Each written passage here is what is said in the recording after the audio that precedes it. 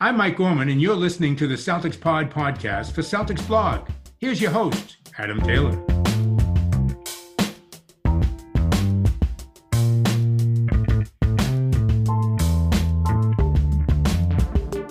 What's going on, everybody? Happy Monday. Hope everybody had a good weekend, stayed safe, had some fun. I don't know what y'all were up to, but I'm sure that it was probably better than what I was doing because I was working. I'm joined by my boy, my homie. We haven't heard from him in a few weeks, partially because of me scheduling, partially because this guy's just super busy, man. Mr. Greg Manakis. What's going on, Greg? What's good, man? I'm happy to be back. They tried to silence me. They tried to keep me off the airwaves, but I'm back, baby. Is that what they're doing to you, huh? Yeah, they're trying to hold me down, man. Oh, man, we can't be having that, man. Who are these they? We need to go and attack these they. The they, they're not the they that's in the news these days, right? It's not the pronoun they and how the pronoun they is being used these days. It's just a they that's out there. You know what I mean? They're just like in the void, floating around. They are everyone. They are everything. They are everyone. They are anonymous. They are. Exactly. Oh man, please don't come for us. I don't want to be. We're not important enough. Yeah, I'm happy about that. I don't know about you. I don't want to reach that level of notoriety. We was right the first time, man. We was right the first time. So what have you been up to, man? What's been going on over these last few weeks? Yeah, I think a couple weeks ago was when my parents were in town. They were visiting me here in Austin for the first time since like 2014. It was kind of like a running joke with my family that like they weren't going to come visit me because they were hoping that I would move back to Boston before they would even have to come visit me in Austin. So they visited me in 2014. They haven't been back. My brother and my sister both have kids, so they're always up there in Boston. But it was great, man. It was just great to kick it with the fam. Thanksgiving was awesome.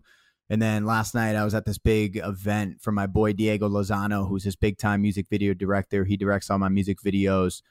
He was just premiering a film. It was a 50-minute film called Can You Feel the Sun for this alt EDM group down here called Missio.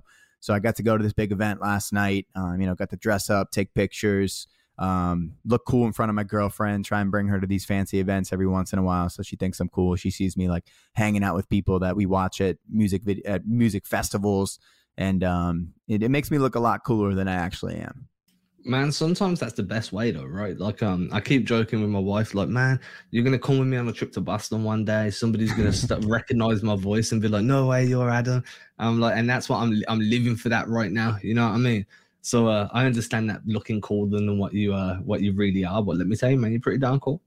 Thank you. I appreciate that. And like, I know we've talked about this before, but like for those of you that are tuning in for the first time and maybe haven't heard us talk about this before, Adam Taylor is 6'3", 6'4". Like, you might not realize it from his voice. You might not realize it from his personality, but this is a large man. I remember the first time I found out that you were 6'4", I was just like, what, dude? Like, you're 6'4"? You know, it's funny because you look like my friend Chris Joyce. Like, you literally look like him. And he's 5'8", 5'9". So I kind of always just assumed you were 5'8", 5'9". So if you come to Boston and people don't actually, which is probably hilarious to you, right? You're a big dude. You've considered yourself big your whole life. And here I am thinking I'm talking to a 5'8" dude like I'm talking to Will. And no shots, Will. So if you come to Boston, right, and everyone sees you and they hear your voice, like, are they going to recognize you if they don't know that you're 6'4"? I feel like we need to like make people understand that you are large and in charge. So when you come to Boston, like, oh shoot, there's a big dude with the English accent. That's got to be Adam Taylor. Yeah, I mean, I'm more like 6'2". I'm 6'3", but I'm closer to 6'2" than I am to 6'4", if that makes sense. Okay. Well, put me in some sneakers and I'm probably, around about that 6'3" and a bit type of height. There you go. Definitely. Yeah. All height is with shoes, right? I didn't like when the NBA did that thing where they got rid of the height, and everyone went from like 7 feet to 6'9". It's like, you wear 3-inch shoes, dude? Like, how is that even possible? Yeah, all I know is I'm tall enough that every time I go to the grocery store, somebody somewhere is asking me to reach them off the top shelf. You know what I mean? Just like, hey, do you mind just passing me that down, please? Oh, that's so nice of you. Thank you. I couldn't reach, and I'm there like not even tiptoeing. I'm just grabbing it like I'm just some diplodocus pulling down a tree. It's like But man, I had a growth spurt at 14. I went from 5'6" to 6'1" in the space of like 4 months. So I'm in like ninth. Yeah, so I'm like 8th grade. Quite, I'm a bit short for my age, chubby. I go away for this, what we call it, the summer holidays. Like we have 6 weeks off in the summer and then we go back.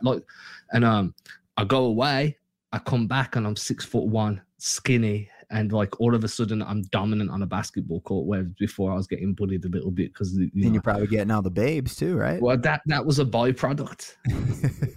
That was definitely because obviously as you grow, all that baby fat just disappears, right? And then all of a sudden you're just like this 6 foot. Yeah, dude, I was fortunate, and then I only grew another. In my head, I'm like, that's it. I'm going to the NBA. If I'm this tall at 14, by the time I'm 21, I'm going to be like 6'10", 6'11". I'm destined for greatness. Turns out I grew another 2 inches the rest of my life, dude.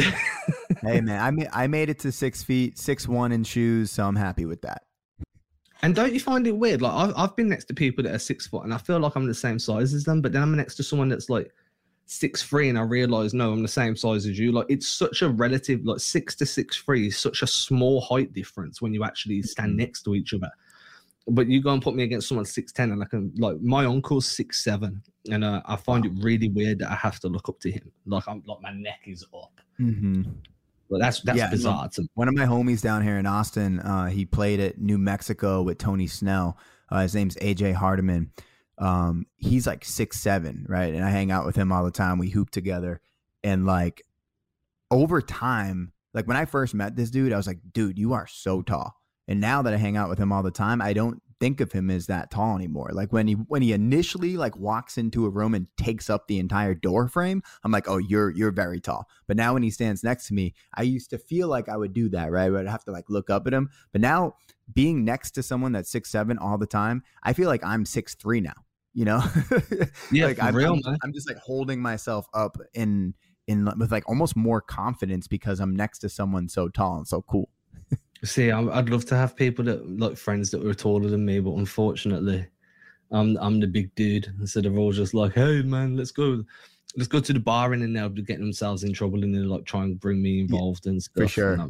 I'm not tough. Me and Will are not tough guys. So when we go to the bar, neither am I, dude. I'm not about that life. Do you know what I mean? I'm a family man. I'm definitely not about that life. I want to come home and like watch Frozen or something with the kid, man. Talking about getting me in trouble at a bar. You playing it? But it happens, because I'm just like, they're just like, oh, you're big. They won't. No, they'll beat me up because you've upset them. So please don't cause any more trouble. So now just don't go out to bars. Yeah, my thing is, so like I'm 6 feet, like 185, 190 pounds. My weight fluctuates. So like I'm relatively big, but like I'm just not a fighter, bro. I'm just not a fighter. Like I don't have that in me at all. Like I've been in like 1 or 2 fights my whole life. I do it for sport because lifting weights bores me to the point of if I didn't do combat sport, then I would be terribly, terribly out of shape. And I'm out of shape now because of COVID and, the sports I do are so close contact. I'm a little bit apprehensive to go back properly. But like, so I've done it for like 14, 15, probably about 18 years now. But I do it because if I didn't do that, I'd probably already be like diabetic and obese because it's the only way I can. For me, I say it to everybody, I will not pay money to continuously count to 10. Like, because that's what you're doing. You sit down, I'm going to push some heavy stuff. 1, 2, 3, 4, 5, 6, 7, 8, 9, 10, right, 30 seconds break. I'm going to count to 10 again. This is great. I'm just like, and then sometimes you're like, I'm going to switch it up and count to 5. 1, 2, yeah. And I'm just like, nah, dude, I'm not paying like $20, $30 a month to just count. I can do that at home for free with an abacus. Dude, that is freaking hilarious. My thing when I go to the gym, real quick, we're almost 10 minutes in. We haven't talked about the Celtics, so we got to transition here in a second. But when I go to the gym, right, I can't do cardio. I just hate doing cardio more than anything in the world. Like if you tell me to go on a treadmill, I'm like, all right, I'll go for like 2 minutes and then like maybe I'll get to 5 minutes. But I know that you're supposed to do 20 to 30 minutes of cardio. So I just pick like 4 or 5 machines and I do 5 minutes on each machine. That's like normally how I do my cardio. Cause I'm like, all right, I can handle that. Right. But if you're telling me just, oh, I'm running on this moving, whatever it's called, moving conveyor belt for like 25 minutes. No, thank you, man. Like that doesn't sound fun at all. Give me a basketball and let me just go like hoop for a little bit. And then that would be my cardio. So now I'm going to run and count to 60 25 times because I'm counting down the minutes. And then I'm going to lie on a bench and count to 10 repetitively. Like, no, thank you, bro. Just let somebody try and kill me for like, 7 or 8 5-minute rounds after we're doing. And I guarantee you, no matter how tired I get, I'm going to fight through it because I don't want to get beaten up. And that's always been my mentality with it. And obviously the byproduct of it is like you actually get better at doing that. But like people, like I've been out to bars, my boys are like, oh, he does X, Y, and Z, and he look at the sort. I'm like, dude, just because I do it for fun doesn't mean I'm actually good at it. It just means that I don't like counting to 10 for $30 a month. That's it, man. So just leave me out of your business, man. Right. We'll transition now. So something new for the shows on a Sunday. We're gonna be running this consistently every Sunday, so you know what you're gonna get from Greg and myself. Big props to Greg. He put this together. We're not going to we're going to break this down as we do it because otherwise we're just going to tell you it all and then go through it anyway, so it's pointless. So the first thing we're going to do today is we're going to look at a weekly progress report. Greg, I'm going to let you go first. Which player would you like to do your progress report on? I wasn't planning on doing this guy because I feel like we talk about him a lot and he gets most of the headlines, but I want to talk about Jason Tatum because, although he's been up and down, man, that's 4 great games from him back to back to back to back. And this is, I know he had that one stretch in which he had 4 30-point games early. I think it was in November. But I think that the way he's playing basketball now is almost peak Jason Tatum, right? So the first game was against Toronto, and Tatum struggled shooting and driving against them all year due to their length and activity. Like Toronto's a team that seems to just give him fits because they're so active and so long on defense. But I love how that he has figured out how he can beat the Raptors without scoring. So he had a career high 10 assists against the Raptors. The last time we played the Raptors, he also did a really good job distributing. He had 7 assists. But he never stopped shooting in that game, right? So he was 8 for 24. And in the game against the Raptors last week, he knew he didn't have a shot, and he capped out at 16 shots, and he was okay with allowing the rest of the team to win the game on offense. So that was a nice development that I saw from Tatum. And I know you and Will talked about how great it was to see him distributing at the level that he was. But that was the first time I saw Tatum really start to understand how much he can impact the game just passing the ball. And then in game number 2, he dominates in a completely different way. Udoka had a really interesting strategy, starting the 2 bigs, and most of the double teams, especially early in the game, where he was sending Horford and Robert Williams at Joel Embiid to double team, right? A lot of time double teams come with like a wing or a guard trying to double the big, and they sent double bigs in the double team, which I thought was really interesting. I hadn't really seen too many teams do that before. And it was necessitated for Tatum to rebound, and he did. He had 9 first-half rebounds. He's been great rebounding all year, but in that game in particular, we needed him to step up and be the big-time rebounder because Horford and Robert Williams had so much to worry about blocking out Embiid and double-teaming Embiid. So he dominates the game on the boards in that game. And then against Utah, which I thought up until last night, I thought was probably his best game of the season. He only shot 2 for 11 from 3, and I wish that he had driven Gobert a little bit more in those ISO situations. But, man, he was almost flawless in that game. He had 0 turnovers. I thought his shot looked great. I think the last time I was on here, you and I were talking about Tatum's shot and his mechanics. I think that his mechanics are starting to come around. It really looks like on his follow-through, he's really snapping that follow-through off, and it looks like he's focusing on his follow-through, which is something that I thought he was a little too nonchalant in his release earlier this year. And then he had 7 baskets in the paint and looked strong with his handle. And then he carried that into last night's game against the Trailblazers, where everything that he was doing was with force. And if Jason Tatum is playing with force, and when he drives to the basket, one play in particular that stands out to me, I forget who he beat off the dribble. I think it was Covington. He jumps off 2 feet, right? He kind of like skips into a hop step to explode through Nurkic and finish at the rim. And earlier in the season, I feel like he would have landed on 2 and faded away to the baseline, or landed on 2 and faded towards the foul line to avoid taking that contact. But man, the way that he's playing right now is just like a completely a new level for him. I know he's been dominant in years past, but the way that his game is coming along in all facets is just, if he starts scoring with the way that he's playing as a distributor and the way that he's playing on defense and the way that he's rebounding, this is a Jason Tatum that should be in the conversation for second team All-NBA or third team All-NBA.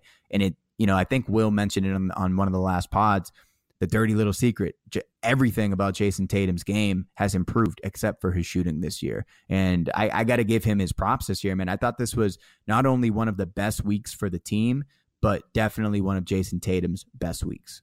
What are your thoughts? It's crazy how that coincides, right? Like for me, I'm not saying this team can only go as far as what Tatum takes them, because I feel that's disingenuous to the other talent around them.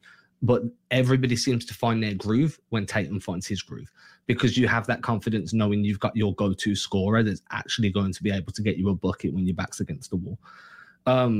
You were talking about like the way he was getting to the bucket, with that hop step and then going straight into contact. I think another thing that I've noticed is his decision making is rapidly improved. If you look at, there was a possession earlier. There was a really good possession against Portland at the beginning of the game where he kind of gets the ball, jab steps one way and goes the other way, but it's all in like such a fluid motion. And I think even Mike Gorman was like, man, that was fast. And he's doing that a bunch now, but he's also doing it intelligently enough to split the defense. Like he's trying to get through the gap. He's shooting the gap on the defense to create that open lane to the hoop.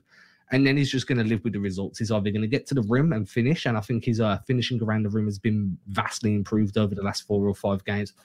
But he's also trying to draw that contact, because I don't think he's scared of absorbing that contact now. I think he's realizing that he's far stronger than most of the people he's going to go up against consistently. So I think that plus the way the Celtics are running like inverted screening sets to get the mismatches for Tatum, so he can bully guys with his back to the basket. There was a play. I think it was against Utah. It might have been. Yeah, I think it was against Utah. It was, because it's Jordan Clarkson. And he was posting him up and he was baiting him.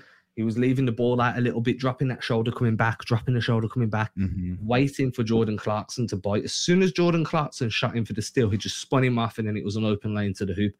That wasn't by mistake. Tatum, that play was designed in Tatum's head. He knew what he was doing, and now he's starting to play that chess game. That was a cat and mouse game. Can I get Jordan Clarkson to bite? Is he going to bite? He's bit. Boom, I'm going to go. If he doesn't bite after 2 or 3 fakes, maybe I need to, face up or kick it back out and reset the offense. But having the confidence to go into those cat and mouse games and really bait people into mistakes is something that people have done to Tatum time and time again throughout his career. And now he's starting to be the one to dictate the pace of the play, dictate where he wants defenders to move. He's manipulating the way defenses play him. And that's the sign of somebody that's really getting ready to take that next step, is the fact that he can manipulate what other people are doing with his body movements and his head movements. Yeah, and I think that he's playing through his shoulders a lot. And what I mean by that is he's recognizing what his body type is and what his strength is in his shoulders, right?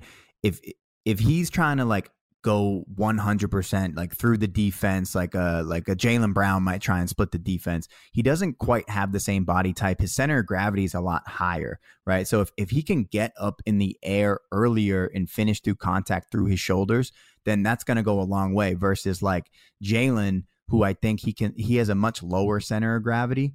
So the way that he absorbs contact, I feel like it's more through his hips, and Tatum's it's like more through his shoulders, just from his body type. And also with what you're saying with Clarkson, if he's playing through his shoulders and using his shoulders to his advantage, similar to how like a LeBron might play through his shoulders, or Kawhi Leonard, I think is probably the best example of that. Kawhi plays through his shoulders so much, because if you bump into Kawhi in his shoulders, you're flying backwards. And that's what Tatum's doing. He's kind of leading with that shoulder. And then what he's added a lot to his game over the past couple weeks is that really quick spin move. He's doing a lot of half spins and full spins through his shoulders. He's just like getting that initial contact and spinning off and doing some the play that he had on Covington, where he had the Dirk fade at the end of it, that was initially off of a really quick spin move.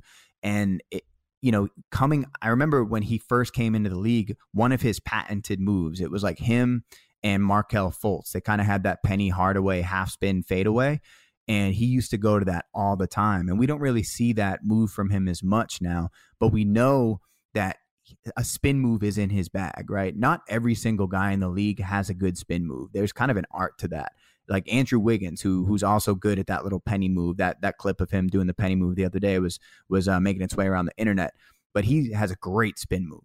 Andrew Wiggins, that's probably his best move, is his spin move. Pascal Siakam, although he does a lot of spin moves, I don't think has a good spin move. Jason Tatum, I think, has a good spin move. And if he's continuing to do that, especially if he's playing through his shoulders and initiating that contact with his shoulders, man, watch out, because not many guys are going to be able to take that initial contact and then brace themselves for the spin and be able to like be on balance for that spin. So I'm loving what I'm seeing out of Tatum, man. I think if he can continue to play at this level, and I have a stat for the fun stat of the week, I'll save that till later, but I want to talk about what Jason Tatum's numbers without Jaylen Brown have looked like. So we'll put that on the back burner for now, but I'm going to come back to that later. Yeah, I'm all for that discussion. The last thing I'll say about that spin move is people forget how wide his stance is as well.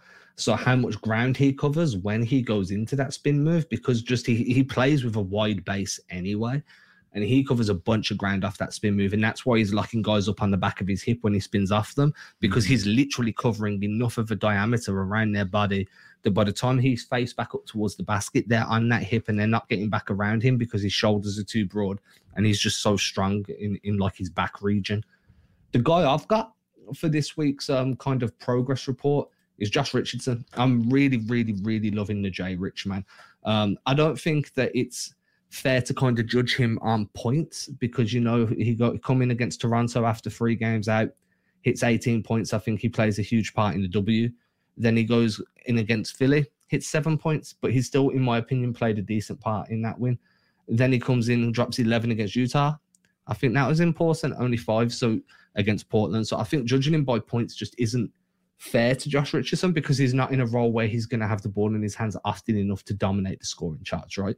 I think for me, it's very much about the willingness to cut, the way when he does have the ball in his hand, he's kind of manipulating, engaging the defense before deciding to read and react to what the offense are giving him. He's very intelligent on the way he D's up. He's very happy to run. I'm very pesky on defense. I'm using the word very a lot just because I really like this dude. And then when he does get into the lanes, you know, he wants to finish around the rim. He settles for a couple of mid-range pull-ups, but that's his shot. You know what I mean? He's one of those guys that if he's pulling up off the dribble in that mid-range area, I'm okay with that because that's his bag. That's where he's comfortable, but he's still getting it done at the rim as well. I'd like to see him hit a bit more from deep. I know he's not exactly playing terrible from deep, but 50% on 1 of 2, you know, 33% on 1 of 3, 25% on 1 of 4. Those are his numbers over the last 4 games. 25% from 3 against Toronto, 33% against Philly and Utah, and then 50% on 1 or 2 shooting against Portland. He's not really firing away from beyond the arc much because he doesn't need to. That's not his game. He'll rather beat the closeout, go to the mid-range and attack there. But I do think if you could get him shooting, I don't know, like 40% on 6 attempts a night, possibly, then you're going to open up so much more in terms of cutting lanes for others or driving lanes for him once he attacks the closeout, that's going to be a huge asset to the team. But all in all, I think what he's bringing for the value that his contract is, for how little people expected from him after, you know, his tough year in Philly, then he had a tough year in Dallas, and now he's in Boston and he's playing really well. I think he's probably, I'm not classing Dennis Schroeder as a bench contributor right now because he's been in the starting lineup more than he's been on the bench. So I do think that Richardson is neck and neck with Grant Williams for the most impactful bench contributor on this roster at the moment. Yeah, so a couple things with his shooting. I think it's something like 55% of his 3-point attempts are catch and shoot threes, and he said that he's not as comfortable shooting the 3 off the catch. Right? He's someone that definitely would rather dribble into a shot, but you know when he's shot faking and dribbling, he seems to be preferring to go into the mid range. Right? And he's been super efficient from the mid range. So like, taking more shots from 3 would probably also coincide with him taking less mid-range and, you know, getting into the paint less. Because he, as you said, he's not going to have the ball in his hands for a ton of opportunities. So to ask him to take 6 threes, you're really asking him, because he's not going to get, you know, like 6 catch and shoot 3 opportunities if he wants to drive to the basket. He's probably only going to have the ball in his hands maybe like 15 times as a creator, maybe less than that in a game, where like 15 times where he has the opportunity to take a shot.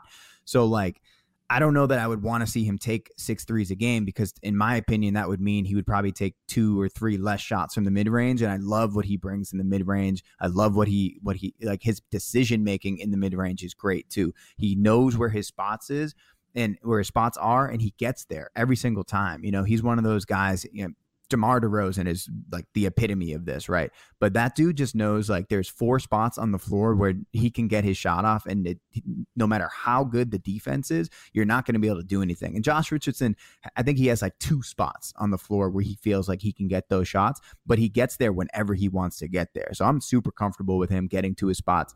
And I don't think that the way that he plays in the mid-range interrupts the flow of the offense. Well, not at all. Yeah, so like Schroeder, who, you know, we've been up and down on, who I think has been playing great lately.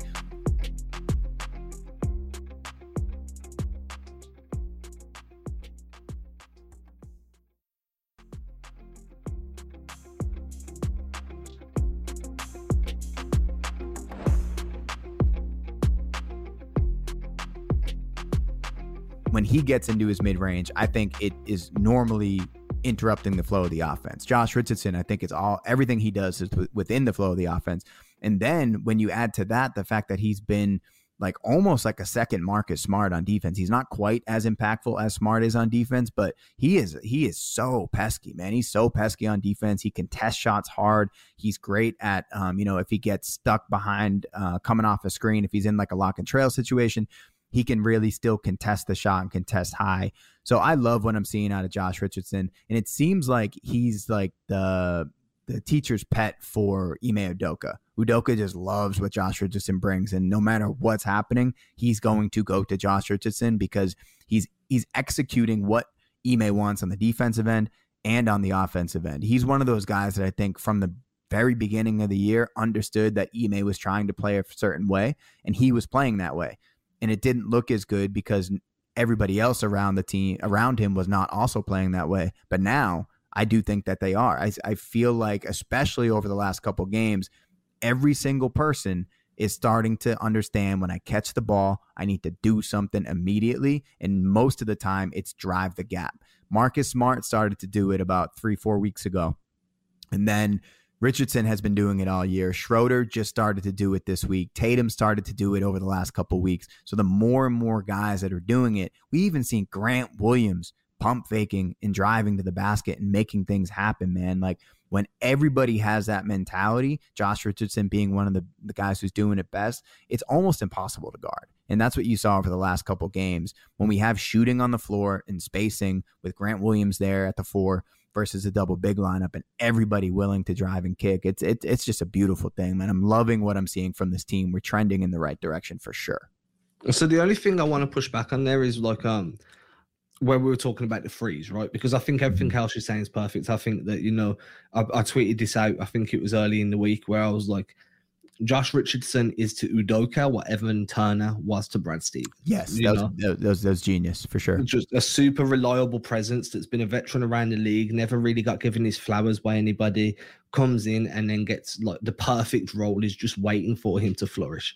And I think that's very much why we're seeing the Josh Richardson we are under Udoka. And I think that was there's a lot of similarities there. And if Richardson can continue this long term and the Celtics go on a good run, then we can start to really cement that as a similarity as well.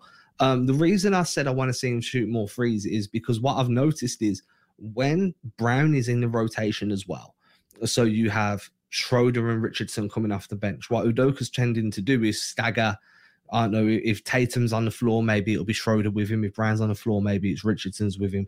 And Richardson tends to get a little bit more of a usage rate when he's coming off the bench along with Schroeder. I don't know why that is, but that's just the way it feels to me. Some of the games where Richardson's really had been ball dominant has been when Jason Tatum and Jaylen Brown are both healthy.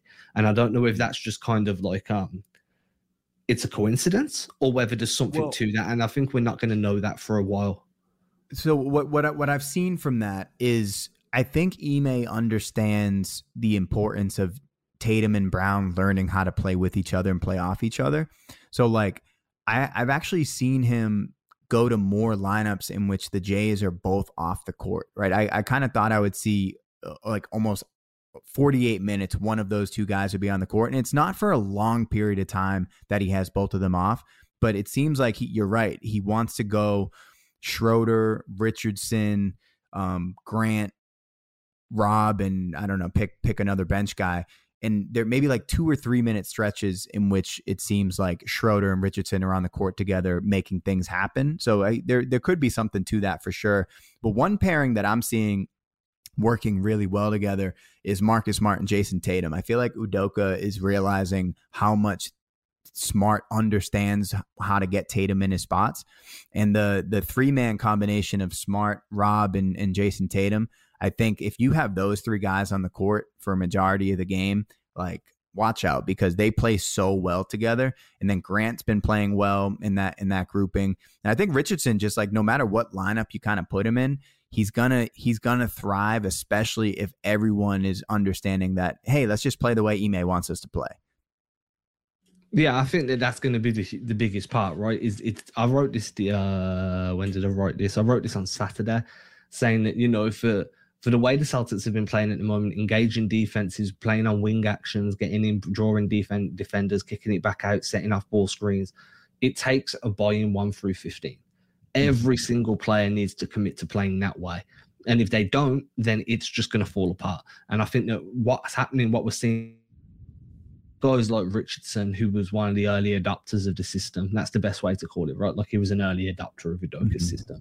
Now you're getting the buy-in from a couple of the it's like marketing, right? You get early adopters, then you get buy-in from the most prevalent members of your like target audience, which would be Smart, Tatum, Rob Williams, and then everybody else kind of falls in line because the prevalent members of that target audience have bought in. And I feel like that's where we're at the moment. We're starting to see everybody kind of buy in. Obviously, I think that Jaylen Brown's kind of found himself like the odd man looking out a little bit because he's still dealing with the injury. Everybody else has bought into this system. They're playing in a very specific way. And Brown's been in and out of the rotation so much that he's got to play catch up now. And I think he will get there. I genuinely do. But I think that part of the reason we're seeing him struggling is because everybody else has started to embrace this ball movement and defensive engaging kind of team. And then Jaylen Brown's coming in and still playing the way he knows how rather than the way he needs to play. And that's where we're getting a bit of that disconnect from. Yeah, and let's get into the fun stat of the week because I feel like this is a good time to talk about Jaylen. So just for everyone listening out there, Adam and I each week are going to pick one stat or, you know, a family of stats that we want to talk about in the recent trends. And with Jaylen Brown, right? So the Celtics have been playing so well during this stretch since November, which basically coincides with when JB went out against the Heat. So like JB has missed 10 games since that Heat game on November 4th. And that's when the Celtics seemingly have played their best basketball. So is it fair to say that maybe if Jaylen had just been playing and playing healthy, that he also would be playing better and understanding the system more? Or are the Celtics playing better because JB is the guy that wasn't understanding the system and kind of contributing to the ball stopping, right? So I don't know. It's fair to say that either one is true. But what I do have for us are in the 10 games that Jaylen Brown hasn't played since his injury in Miami, I got some Jason Tatum numbers for you. Okay. So in those 10 games, Jason Tatum is averaging 29.7 points per game, 8.9 rebounds per game, 3.8 assists per game on 6.3 free throw attempts, 46.4% field goal percentage, and 41.5 3-point field goal percentage in those 10 games without Jaylen Brown. So what are your thoughts on that? Because I know it's been kicked around for months, maybe even years now. Can Jason Tatum and Jaylen Brown play together? What do you make of these numbers with Jaylen Brown's absence? Oh man, it's tough, man, because like I've always believed that both of these guys play better when the other one either goes to the bench or isn't in the rotation. And I've said this many a time, you don't see them both play very well at the same time often.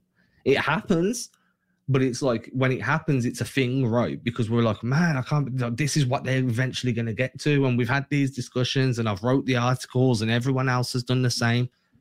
So when you see Tatum playing well without Brown, is that just because Tatum doesn't have to worry about making sure Brown gets his touches, doesn't have to worry about, you know, Tatum's like, right, these are my touches, I'm numero uno, there's no having to defer to 1B or 1A or whatever, I just do what I do, and I'm not going to upset anybody. Maybe that's part of it. Maybe another part of it is, I think, how can I word this? Maybe another part of it is you've got one guy that in Tatum that used to be your perimeter scorer and another guy in Brown that used to be your interior scorer. But Tatum's game has evolved so much that he's now a complete free level guy that gets going around the rim and then extends out. And Brown does the same. And there's just, you know, defenses just clog up the paint at that point, because if you only have to worry about Tatum, then you have to, you know, most teams are going to try and stop him around the mid-range area. They're going to try and force him into a mid-range shot. And then someone's going to come and set a screen and it's going to open up a driving lane, or Tatum's going to bait somebody. If you've got to worry about Brown and Tatum, well, now teams are going to start flooding the paint a little bit more, because they know that cuts are going to come from both directions. Do you get what I'm saying? Mm-hmm. So they're going to funnel you more, and then they're going to pinch their wings in from the perimeter to take away that mid-range. And I don't know, it sounds crazy as I'm saying it, but do you think it's easier to scheme against the two of them than it is to scheme against the one of them? In that they're both kind of, you know, the main initiator of an offense. Yes, you know, like the way that they play is very similar. But I think if Jalen buys into Ime's system, it gets difficult.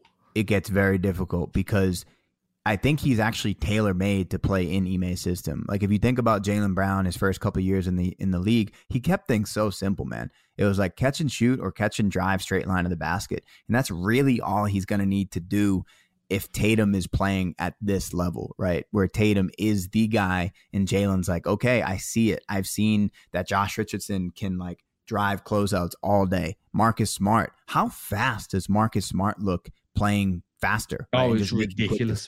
But the problem is Jalen gonna want to buy into that? Jalen spent the last, like, God knows how many years now, like 5 years, 6 years.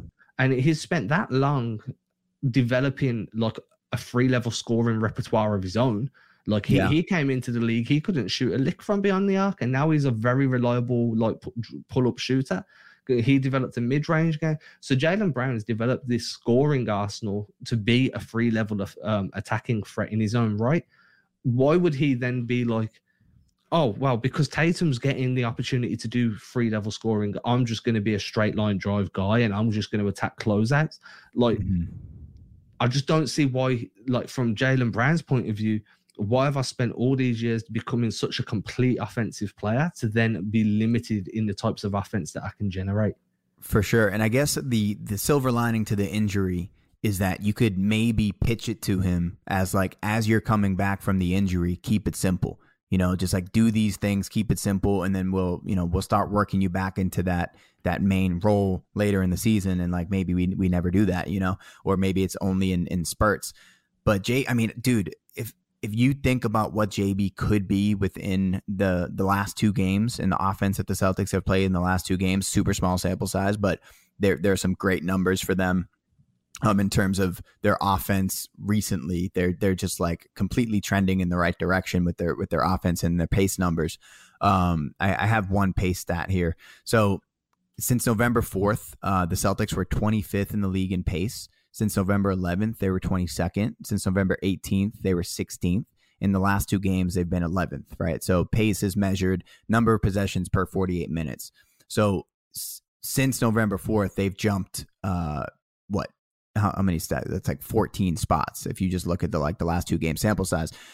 So like if JB is playing fast with the rest of the guys playing fast, dude, JB is the perfect guy to play within this system if he buys into that role. But you're right, like it's tough to check that ego, man. Once you've developed into the all-star that you have, like that's a lot to ask of someone to take that back seat. Then you're throwing the ball handling, dude. He developed a whole tighter handle this year. So maybe, you know, the only other option you've got is we see Dennis Schroeder operating as a secondary ball handler alongside Tatum. The realistic expectation is that Jaylen Brown just takes over that usage rate in the starting lineup and is your second side action ball handler, at which point you're giving him everything that Schroeder has.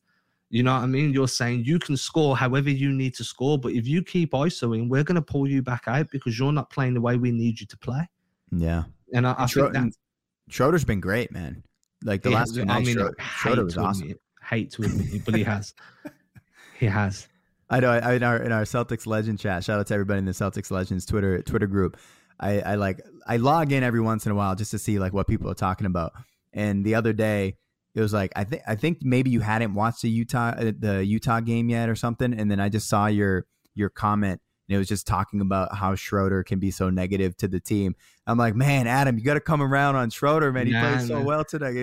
But I hadn't watched that game, and I put after I haven't watched that game yet, but I was more along the lines of like he was a very, very bad piece against the 76ers. Yeah.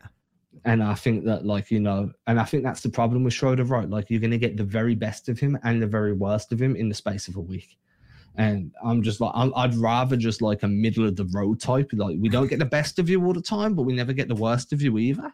I'm happy with that midway consistency. That's just, you know, I know what I'm getting every night rather than this roller coaster. But yeah, in my opinion, if Brown could kind of absorb Schroeder's usage, which he will, because Schroeder will go back to the bench, so that will just naturally happen. But he needs to play the way Schroeder has been the last few games. Again, engaging the defense, hitting the cutter, being the guy to make the off-ball drives. And I think that's just going to take time. I don't think Brown's like incapable of it, but I do think that he's 10 games behind everybody else now. Yeah, and I don't know when he's going to come back from that hamstring, man. He did not look good in the games that he was back. And then when he grabbed it in the Philly game, I think it was the Philly game, it was like, ooh, that's not a good sign for JB. And then, like, when they say he's not going to play until he's 100% healthy, like, are we even going to see him in December? Like, I don't even know, man. Like, he had 2 weeks off to get that thing right, and it wasn't right. So, like, maybe we don't even see him until around Christmas. I'm just speculating here, but he didn't look good at all, man. Like, that was the worst I've seen Jaylen Brown play in a long time. The problem is it's not just a ramp up in fitness at that point. I mean, Marcus Smart had a great quote the other day, and he was like, you go, and I've said this on the last podcast as well.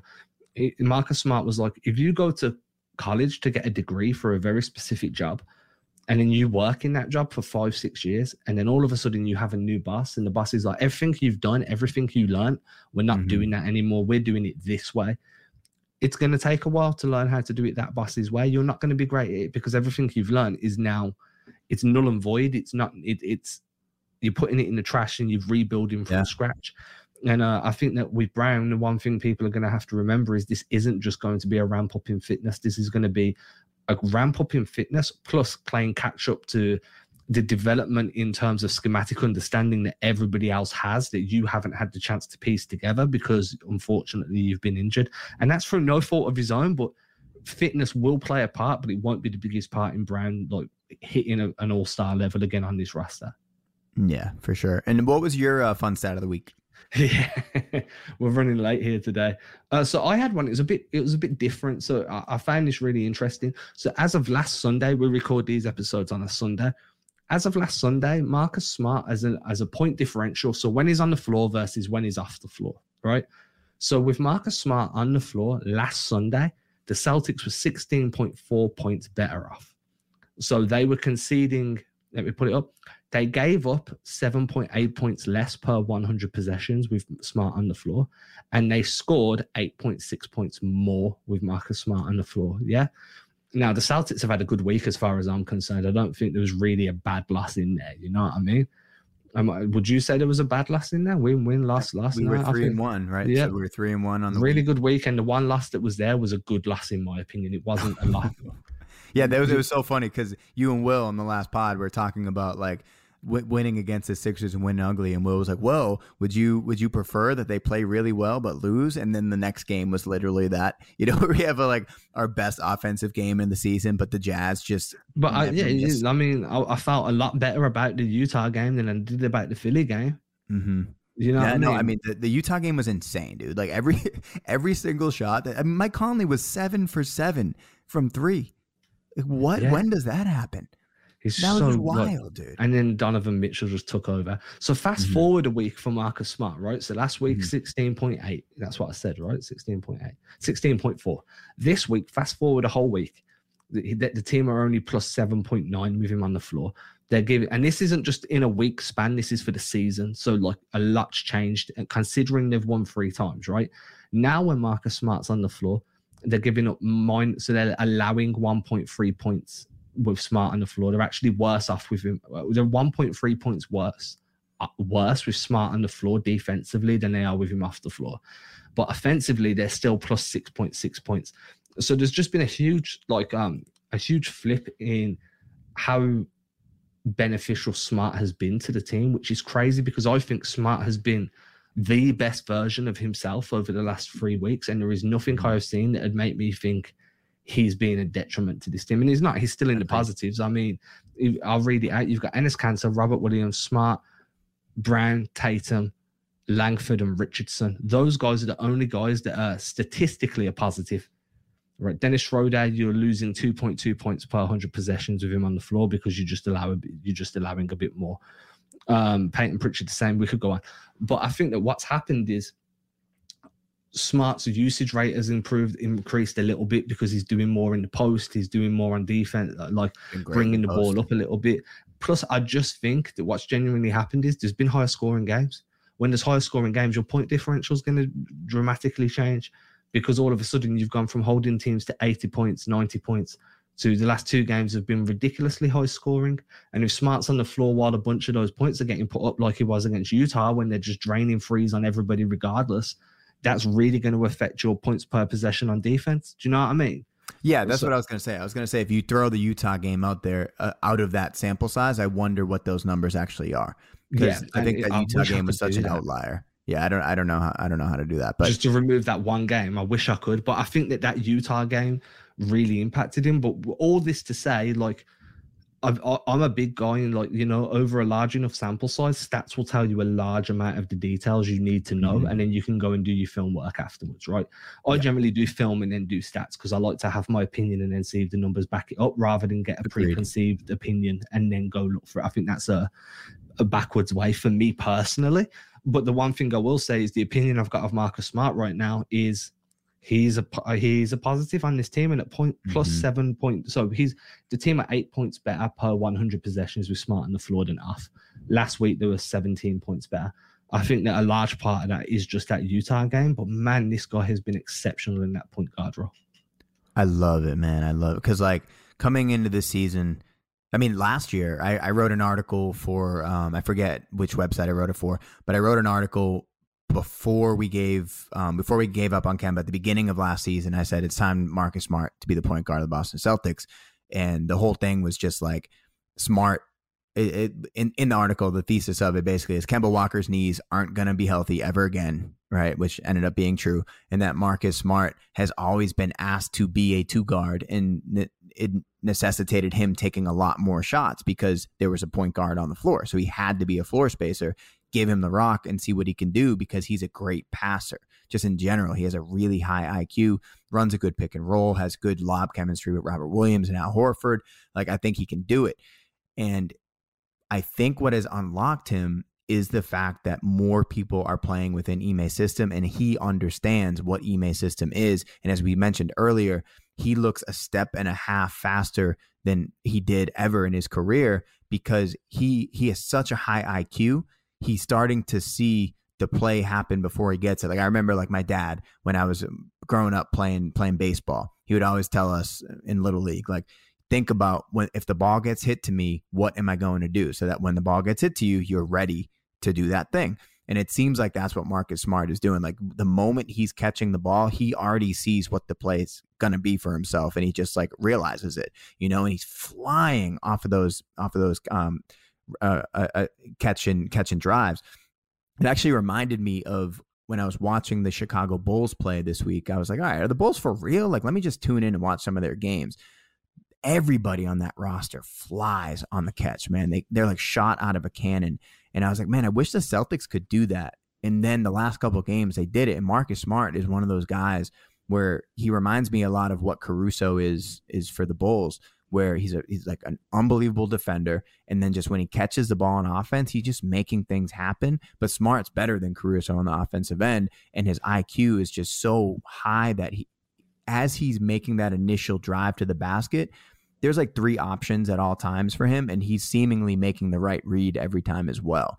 And then he's just getting better at finishing through contact around the rim. Like the couple little bank shots he had last night off the glass. I think he had 2 driving into someone's body and hit a little like one-footed bank shot off the glass. Like you're starting to see that Marcus Smart, although he's not the best 3-point shooter, isn't a bad shooter, right? He has good touch. He's a good floater. He has a good post game. He's not a bad free throw shooter.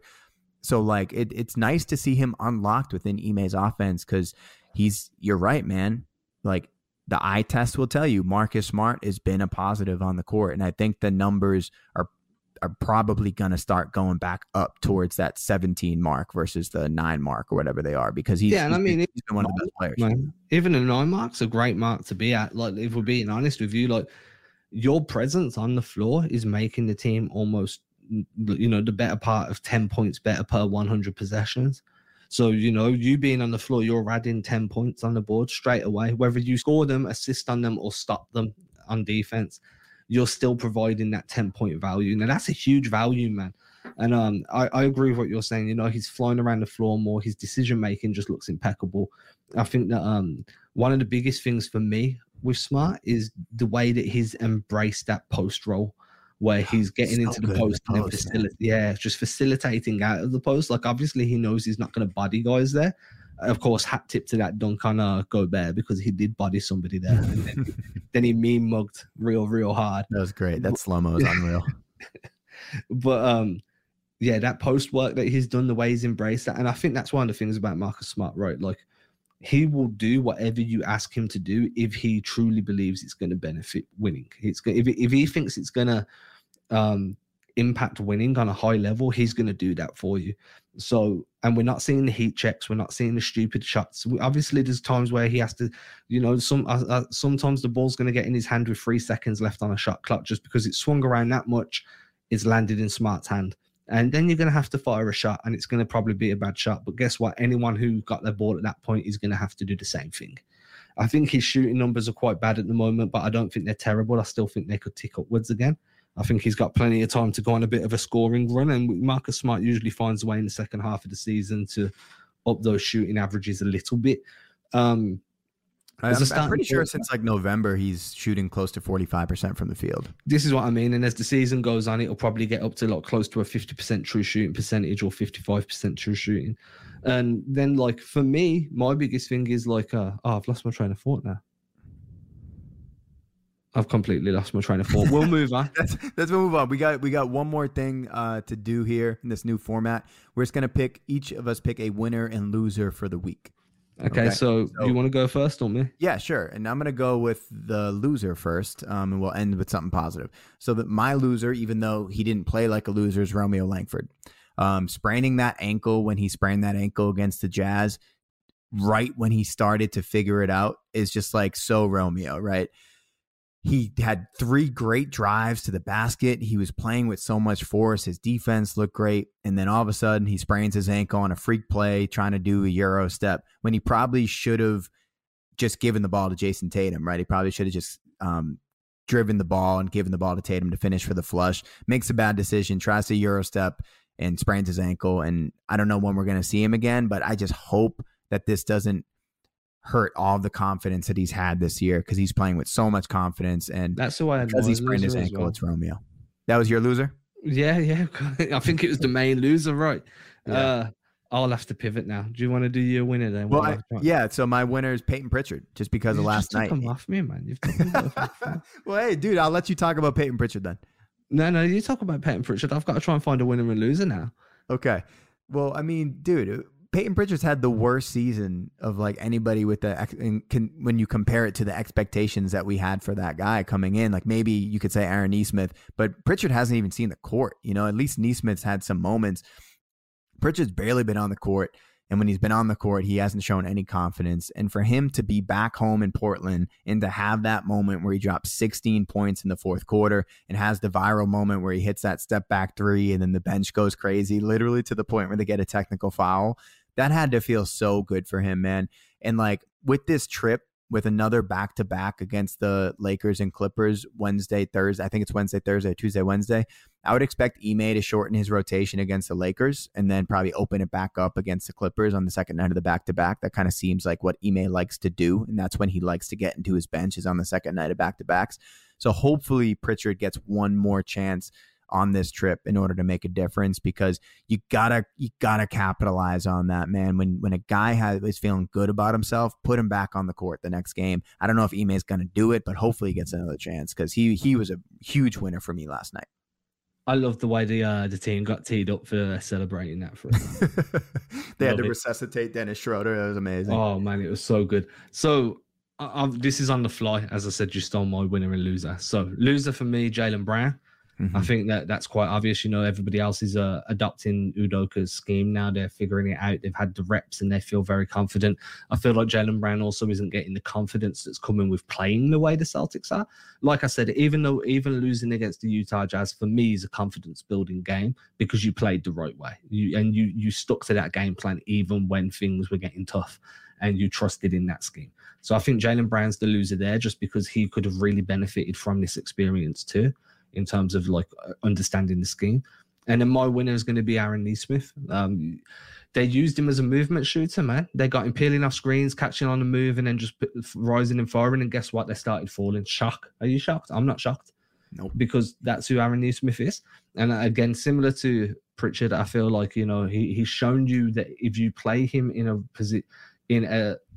role, that's the right word. If you play him in a role that he actually feels comfortable in, he can be a very successful piece for you. He got a couple of assists. His defense was very much based on the intangibles, getting hands on balls, getting deflections, putting his body on the line, diving for every loose ball. He saved a couple of possessions where the Portland Trailblazers could have got out and run, and there was one where Nesmith dove, got the ball, and then fed it back to one of the Celtics players, and there was another one where he forced a jump ball. So I think that Nesmith, in his hustle and the fact that he's starting to show you that, hey, if you just get him to peel off screens, catch and shoot, he's going to be super valuable. He's a winner. But I wrote this in a piece that comes out tomorrow, I think. But at the end of the piece, I did say, the biggest question for me isn't if him and Pritchard are talented enough to make an impact. I think we know they are. It's whether Udoka's willing to deepen his nightly rotations to incorporate them enough to actually make that impact. And I think that's going to be more confident. Is Nesmith or Pritchard capable of having another night like they had yesterday? Yeah, and that's the one thing that I'm looking forward to this week, right? I kind of touched on a little bit as we're ending here, is will Ime continue this back-to-back idea of getting deeper into his bench only on the second night of back-to-backs, or will he be more willing to just get into his bench now knowing that, guys are feeling good? We got a game against the Lakers, then a game against the Clippers. I personally feel like we should win both of those games, to be honest with you. I think we're the better team. Clippers have been playing like trash lately, and I think the Lakers have just been a mess all season. So I expect to win both games in LA. I think that is a big ask, but that's what I'm expecting from this team. I think that, since November 1st, we've been one of the best teams in basketball, and I expect that to continue. And then for me, man, that against the Phoenix Suns, that is a real measuring stick game where I don't think it's about a victory. I would love to get a victory against the Phoenix Suns, but that is one of those games where it's a perfect measuring stick for this team. Even though they've been playing great basketball of late, how do you match up against the very best in the league? And I think the Phoenix Suns can call themselves the very best in the league right now. So I'm excited for that, looking ahead this week. Is there anything you're looking forward to, how we can improve, so that next week when y'all join us on Sunday next week, we can kind of check back in on what we saw and what we're hoping for this week? No, so for me, it's just in court. So the Celtics have been running, and Schroeder said this as well after yesterday's game, after the Blazers game. The Celtics have been running a bunch of wing actions. If anyone read my piece that came out on Saturday, I wrote a lot about the wing actions that they're running. They're running a lot of wide action as well, just to spread the floor on the transition. A lot of it, yeah. But what I would very much enjoy seeing now is incorporating some veer into that. When you're coming up against a team like Los Angeles Lakers, veer is where, say Horford screen, Tatum brings the ball up, Horford screams to Tatum comes off the screen, Horford then goes and sets a pin down. That's veer. It's just two screens off the same guy. But I think that we're seeing so much happen on the wings now that against a team like the Lakers, where a lot of their defense is going to come on the interior because of the size they have. Setting up, using Veer there, so running a wing action and then veering off and setting a pin down on the weak side to initiate a second side action. That's going to be super versatile and like super impactful against a team that struggles to defend on the perimeter. Like, in my opinion, some of the Lakers' best perimeter defenders are struggling for health, or they haven't played at all this season, and Kendrick Nunn. So if you can run just that little bit of a wrinkle in your offense just to get shooters lifting on the weak side for when you do swing the ball onto that second side for the action, then that's going to be enormous. And that's the only thing I'm really looking for at the moment. Everything else is flowing great, man. Agreed.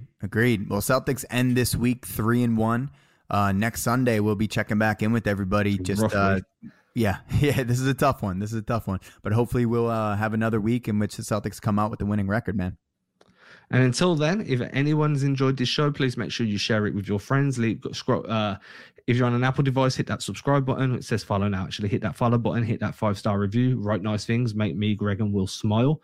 If you're using Spotify and we're on your Spotify Unwrapped and you've enjoyed it and you're listening to it regularly, share us with us, man. We want to see where we rank in your podcast listening. And now, if you don't have Apple, you can't leave a 5-star written review. So my boy Greg is going to tell you what you need to do. Yeah, just like talk about us in every situation to the point where people are like, why are you talking about Boston Celtics right now? Like you're not even a Celtics fan. Well, hey man, like just talk about the Celtics in every situation you find yourself in. You know, you could be in an Uber, you could be picking up a pizza, you could be in an intimate moment with your loved one. Just mention how Adam and Greg and Will are just really bringing it on the Celtics Blog podcast. And then they'll really get the mood going. Get the mood. Right, everybody, you've been listening to the Celtics Blog podcast. We will catch you again on Wednesday if you listen live. If you want to watch it live, then you can catch it on Tuesday on Facebook on the Celtics Blog page. We usually go live around about 4 p.m. Eastern. Until then, we bid you farewell. We've ran about 15 minutes longer than usual, so you've really had a good start to your Monday.